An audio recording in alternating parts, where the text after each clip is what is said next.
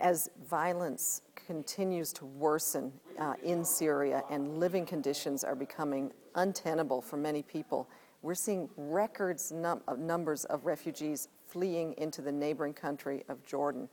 Just this month alone, 30,000 people arrived in the Zatri refugee camp in Jordan, and these people need to be treated medically, to be housed, and the camp needs to be expanded. We're working round the clock to serve their needs, but the needs are absolutely tremendous.